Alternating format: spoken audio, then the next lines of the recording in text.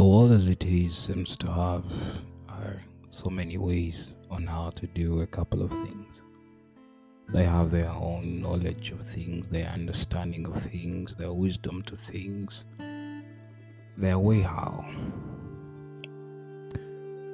There is a way the world makes wealth, there is a way the world relates or even establishes families and relationships and all that kind of stuff. The world always has a way out of something. But what very many people don't quite understand is the profitability of the path they take versus how they intend to ride on that journey is entirely dependent on the laws that govern such a path. For example, if I want to be rich, there are certain laws that govern that kind of path. So no matter what path you take, or no matter the way that you employ to ride on that path, you could use a bicycle, you could use a motorbike, you could use a car, you could be on a runway with an aircraft, but there are certain laws that govern that. So maybe the person that is using an aircraft has devised a more simpler way to reach faster than you who is using a motorbike, but still they are cognizant of the laws and principles that govern that path. Where we are at as a country or as a world in general, it's a moment where everyone must really come back to the drawing board and evaluate what they are doing. And sometimes many things that people do are not the things that should equally approve them of the spaces they cling to get, or the spaces that inspire their hearts to wake up every day, every morning, every other hour of the day, every other month of the year. Ladies and gentlemen, my name is Norbert Walter, and you're listening to the Scroll Show podcast. And today I would like to talk about something very crucial and pertinent, and something that I've seen over time, and it has been diffused in very many spaces and brains, but it's not something that very many people have actually put into consideration or even in practice.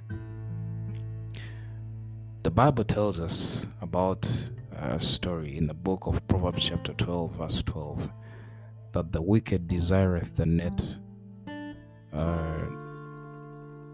of evil, but the root, or the wicked desireth the net of evil men, but the root of the righteous yieldeth fruit.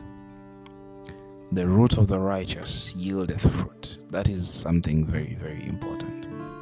That means at any point in time where you must understand who you are before you even yield any fruit.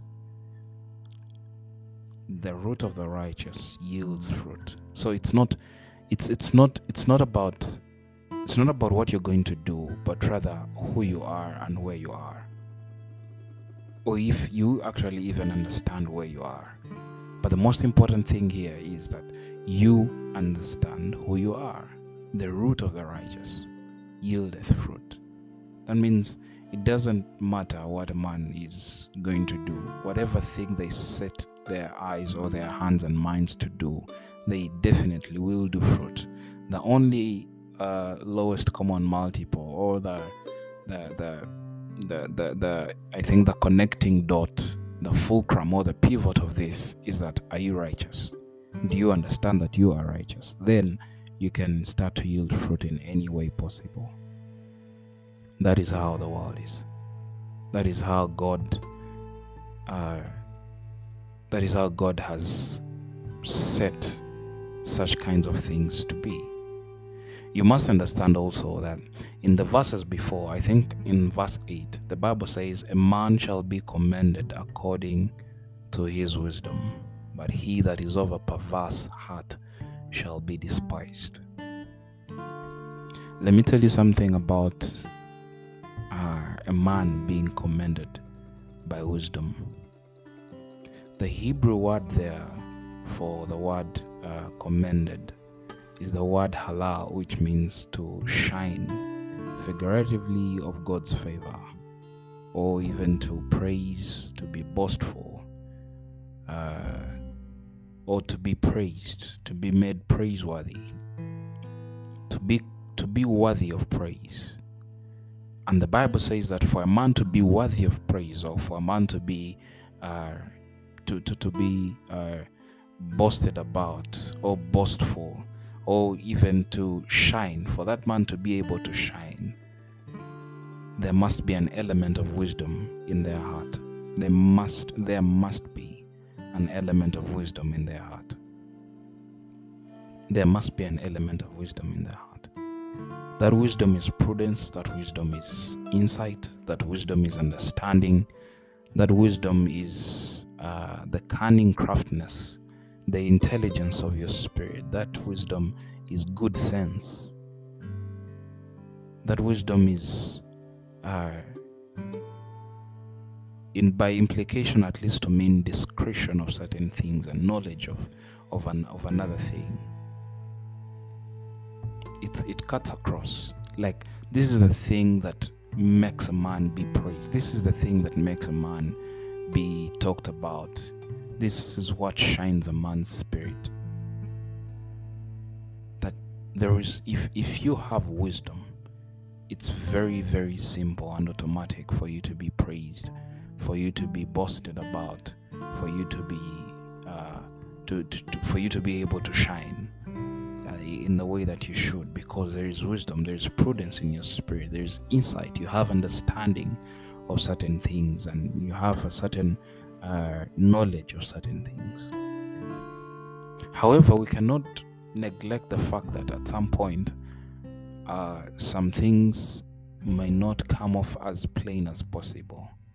But the most important thing here is for you to understand the wisdom through which you are able to shine, through which you are able to be praised, through which you are able to boast. And that is the most important thing for every person. You must know these things. You must know how to shine. So the Bible says that a man is commended, or shall be commended according to his wisdom. But he that is of a perverse heart shall be despised. So it doesn't matter what someone is doing. As long as they carry wisdom in their heart, then they shall be commended toward God. But he that is of a perverse heart, of course, most definitely the Bible says that they shall be despised. So are you despised? Then you have to check your heart. Maybe you are perverse. Maybe your heart is perverse. Maybe your heart is perverse. And the interesting bit here is that in the same Bible, I think the Bible, 1 Corinthians chapter 8 from verse 7, when Apostle Paul is talking about eating unto idols and with thanksgiving and stuff, I think from verse 7, the Bible says, howbeit there is not in every man that knowledge. Yeah, for some with the conscience of the idol unto this hour eat as a thing offered unto an idol, and their conscience being weak is defiled. But meat commendeth us not unto God. For neither if we eat are we the better, neither if we eat not are we the worse. So Apostle Paul is saying that meat doesn't commend us toward God. It doesn't approve us for shining. It doesn't approve us for praiseworthy. It doesn't approve us for the meticulous inspirations of the Spirit to become successful people that we must be. Meat, what we eat or what we don't eat, what you do or what you don't do, what you say or what you don't say, does it commend us? before God. But what commends us, like we read in Proverbs chapter 8, verse 8, that meat does not commendeth us not unto God, but rather it gives us a place where we must contend for the wisdom that we carry, the wisdom that commends us to God. So in other words, if we are talking about faith with works, then faith here in this sense becomes our wisdom, and the works in that sense also becomes the meat. Because you must also understand that if you have a pure conscience and you do what is right, then you cannot be judged. You understand? Because the Bible says that the pure things are to the pure, and if a man at that point in time sits in a place where their conscience is defiled, it doesn't matter how pure something is, they cannot be commended unto God. It doesn't matter how pure something is, they may not receive the reward of a man who has understood that they are righteous. Because Proverbs 8:12, I think, the first verse that we read talked about that. Now we must be able to know at what point are we being approved, and what is approving us before God. What is giving us that platform to be known, Hallelujah. What is giving us the platform to be known? And the Greek word for commend in 1 Corinthians chapter 8, it's the word parastemi, which means to be present or to provide, to be brought near, to stand beside, or even be a bystander.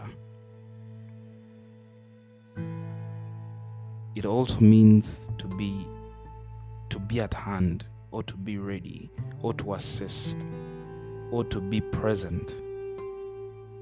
For us to be present with God, we must understand that meat doesn't commend us. Meat doesn't bring us near God, what we eat or what we don't eat. But wisdom does. Wisdom commends us unto God. Wisdom shall always commend us unto God. If you know the way around certain things by the wisdom of God, it's very much possible for you to be brought close to God, to be approved by God. That's a principle. That's a principle that no man can break. We must carry a certain wisdom in the way of life and in the things of God, and that is the most important thing of all. So are you looking to be approved by God? Carry wisdom. So let's turn it down a little bit. So if you actually think that, wisdom is what commends me before God, to be worth of praise, to be near Him, to be close to Him, to be presented to Him or before Him. If you know that wisdom is what gives me the platform to be approved and ascertained as one, then how can it not be the same principle that works before men? Very many people complain about so many things.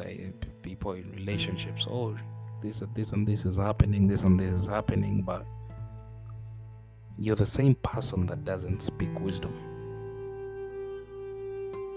You're the same person that has a perverse heart. Like we read earlier, that the root of the righteous yields fruit. The root of the righteous yields fruit. So sometimes maybe the things that you do are not actually righteous, because if they are, then they must be able to yield the fruit that you ought to see. When it comes to business and workplaces, what kind of fruit are you yielding? Are you yielding righteous fruit because your root is righteous? or you lack the wisdom that must commend you to earn the right place that you think you should earn. What about promotions? Let's talk about promotions. Are you being promoted, or do you seek to be promoted without the wisdom that commends you for that place? And then you can throw a tantrum with God or to God and be like, you know what, I deserve that place. I deserved that position. Why not? I should have got it. Maybe, just maybe, you didn't have the wisdom that commends you for that place. Maybe, just maybe, you didn't have the wisdom that approves you for that place. Because it's the wisdom that commends us to God and man. Maybe you lost that relationship because you didn't have the wisdom. You didn't have the wisdom to sustain it. We see it every day, people are getting madder and very lustful about the things to do with love and marriage and relationships. It's becoming so pompous in mind and of many people, of course. But they lack the wisdom, they lack the tenacity, they lack the maturity. And maybe this could be something that we talk about later along the season. Because Jesus tells us that marriage is not for everyone. I mean, this is the Son of God saying that. It's not Apostle Paul. It's not Prophet Elijah. It's not Prophet Elisha saying all that. That marriage is not for everyone. You must carry a certain maturity for it. So maybe, just maybe, you don't have the maturity. Or maybe, just maybe, you're not yet married because you don't have the wisdom and the maturity for that marriage. So you can't blame every man, or every man that comes to you is not the bad one. Simply because they didn't see the maturity or the wisdom that must approve you for that ring. It's not their fault. It's not. Sometimes we have to take the honest conversations within ourselves and examine our hearts, examine our lives, examine our thinking processes. Where are they? Do they think the wisdom that must approve us? That if someone hears you speak, or if someone says you do something, will they feel like that? Yes, this person here, right now, is worthy of the praise that they deserve, is worthy of the praise that they must receive, and that is enough for you to, elevate you into the place that you must go into. We must be able to examine ourselves. That's how we grow. So it's important that you get to manufacture the wisdom that ought to commend you before God or toward God and man. It's very key. Every man, every woman must understand this. Sometimes the things that reject us, it's only because that we actually lack the wisdom on how to navigate our way around them. If someone doesn't know how to drive a car, they are ignorant of that skill. It doesn't matter what car you buy them. It could be the best car in the world, but if they don't know how to drive, then it will be useless. They are not qualified for it. They are not qualified for it. I could speak about my fellow ministers. God speaks to you and you are called into nations and go and serve, go and minister the gospel in nation X, Y, and Z. You have a mighty calling of God upon your life. And then you hear those things and then you stay seated, you stay lumbering things that don't quite connect to the vision of God for you in the same regard and aspect. You can't even think about getting a passport. It's a document that is proved by law to allow you to move from country to country to minister the gospel that you have been called to preach. But God tells you that, and then 4 years later you don't even have a travel document. The root of the righteous, the root of the righteous yieldeth much fruit. The root of the righteous yieldeth much fruit. But it starts from a certain wisdom that commends you to that same God who has called you. So, ladies and gentlemen, I want to implore everybody to seek after the wisdom that must commend, approve, give us the praise and the abundance of application of the mysteries that we encounter, or even the life that we must live. It's my prayer that all of us at the end of the day, we understand that it's not in what we eat or not eat, it's not in what we do or not do. All that is meat, it doesn't commend us toward God, but wisdom does. Wisdom does. Thank you very much for listening to me today, and I love you all. Bye-bye.